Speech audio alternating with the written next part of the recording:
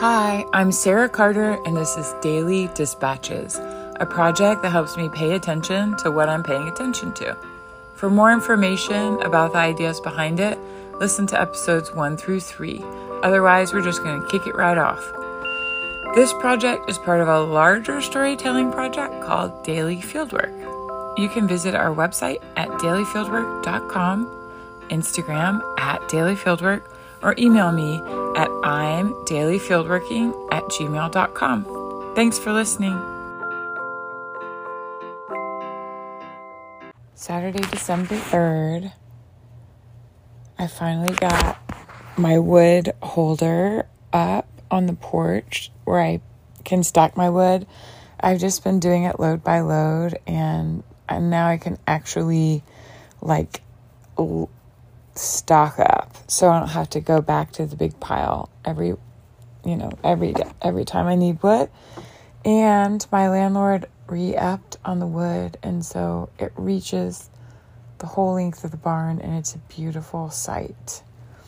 But I'm not going to post it because I don't want people rolling up and taking it. Big work day. Got a lot of physical stuff done. I found a whole pile of kindling. Somebody had been pruning their bushes. And on my run today to see the horse, I saw all the kindling and I filled my truck up with it and I brought it back, and probably tomorrow I'll get my little hatchet out and put a cardboard box or a piece of wood or something and chop it into manageable pieces that I can easily stuff into the fire. But for now, I done wore myself out. Oh, I also met my friend and her mom to go see that movie Fableman, which I guess is about Steven Spielberg. And I thought it was great, but I didn't cry. And Laura Mae brought over Maisie, the Catahoula leopard dog. And she's now snoozing at my feet. And I'm tired. I'm going to go to sleep. Oh my gosh. Bye. On Sunday, St. Augustine's did their lessons and carols. And the children sang a lot. And so I'm going to share 2 clips. One is the last part of the children's choir. And the second one is a solo that this little boy just sang his heart out. Finishing up the set with It Came Upon a Midnight Clear on the organ. So if you don't dig Christmas music, you want to jump ahead 4 minutes.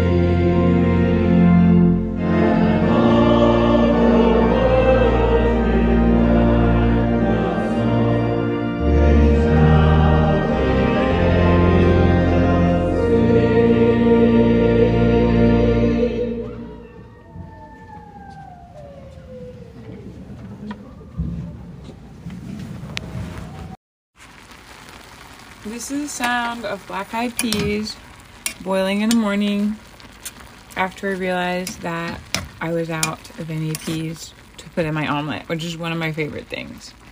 To do a little omelet with black-eyed peas and extra sharp cheddar cheese.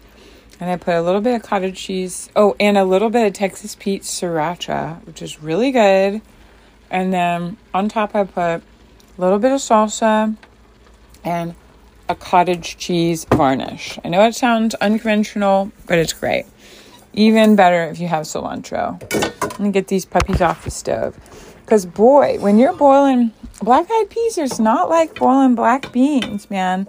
You got to watch them. Like 15 to 20 in that zone. If you let it go too much, you're toast. That's all. Don't let them get too soft, or they're not really good for much anything except mushing up and making some kind of weird hummus. All right. Tuesday, December 6th.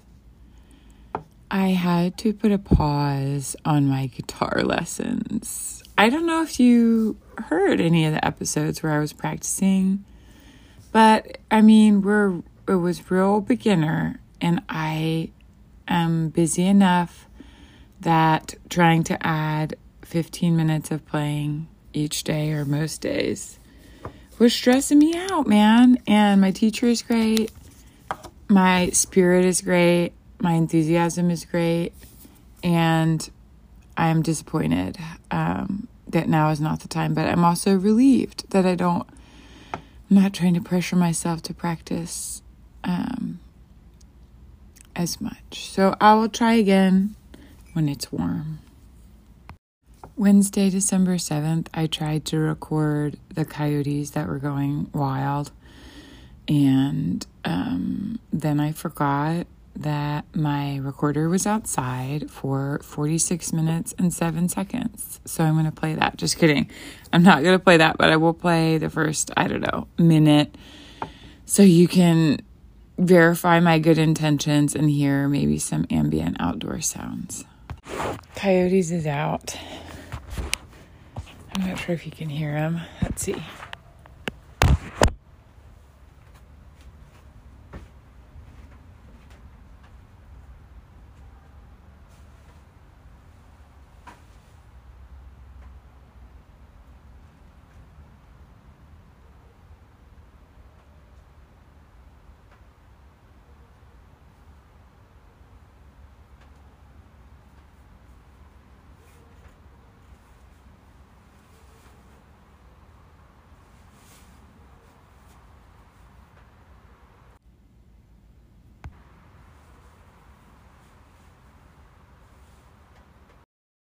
Thursday, December 8th. I really need to go to the grocery store, and so I brought me a little sandwich and a bag of change, and with the intention of getting Sun Chips to eat with my peanut butter and jelly sandwich, which I did.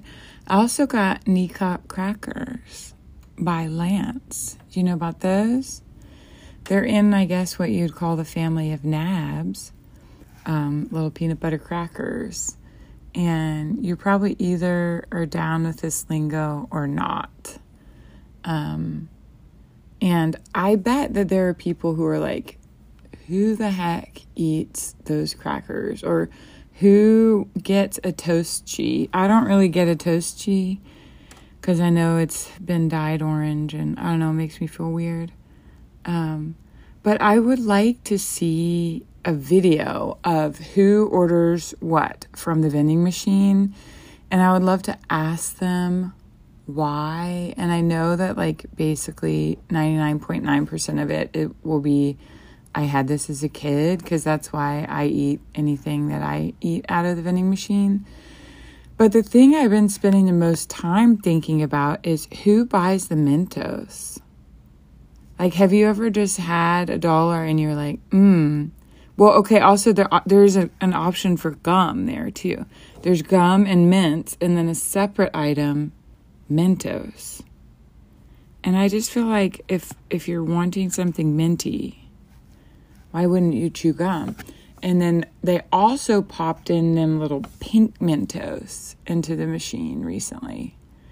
And that's like a novelty candy. But why would you get a pink Mentos when you could get cosmic brownies, which we also have?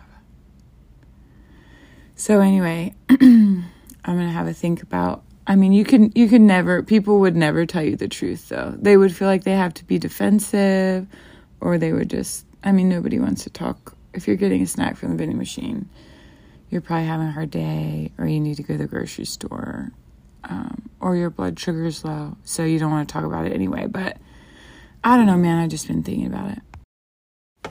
It's Friday. We've done it again, ladies and gentlemen. It's Friday, December 9th. I'm going to read a poem by Robert Louis Stevenson.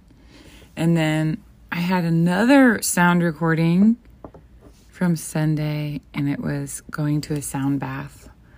And so we'll end up, I'll send you out on a couple minutes of the lighter sound version of the sound bath, like the tonally lighter version. But first, here is Wintertime by Robert Louis Stevenson, who arguably invented the sleeping bag. His father was like a lighthouse inspector, if I'm recalling correctly, from when I taught Dr. Jekyll and Mr. Hyde many years ago. I believe his father was a lighthouse inspector and he wanted to travel with him. And so he had a worker in their home, sew a zipper on a quilt. And he took that with him. Don't sue me if I'm wrong. This is Wintertime by Robert Louis Stevenson. Late lies the wintry sun abed, a frosty, fiery sleepyhead. Blinks but an hour or two, and then a blood-red orange sets again.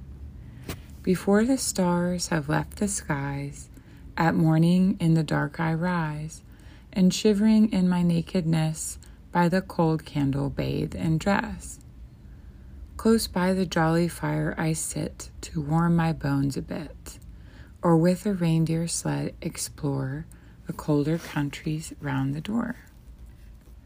When I go out, my nurse does wrap me in my comforter and cap.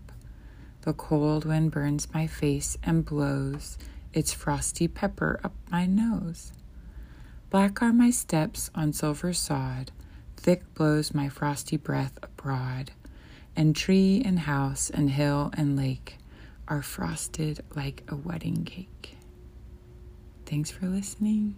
Have a good weekend. Have a good week wherever you are.